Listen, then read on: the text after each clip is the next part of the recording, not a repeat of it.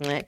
Now, I find that many people don't really have an clear conception of the difference between nourishment, tonification, and stimulation.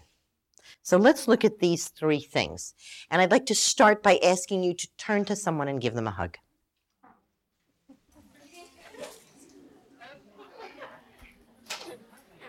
Thank you.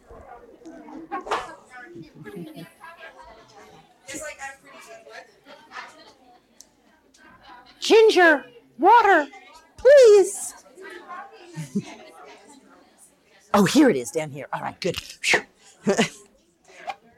Okay, did you get a hug? Yes, you got a hug. All right. No. We're not done at all. Yeah. Okay. All right. Can someone take that hug away from you? No. You own it. Is that true? Thank you. I just found it. I didn't know where it was. So that's your hug forever and ever, yes? That's nourishment. You just got nourishment, yes? It is yours. You own it. No one can take it away from you. Is it dependent on another hug? No. So in other words, just one hug gives you something that can't ever be taken away. Okay, that's nourishment. Any one instance of nourishment is yours and cannot be taken away and does not require any other instance of nourishment to be what it is. So you drink 1 cup of nourishing herbal infusion, you got it. That's yours. You own those nutrients.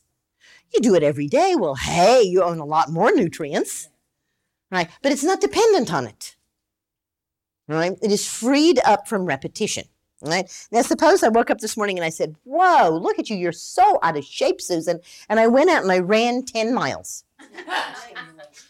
Would that have toned up my cardiovascular system? No, it would kill me.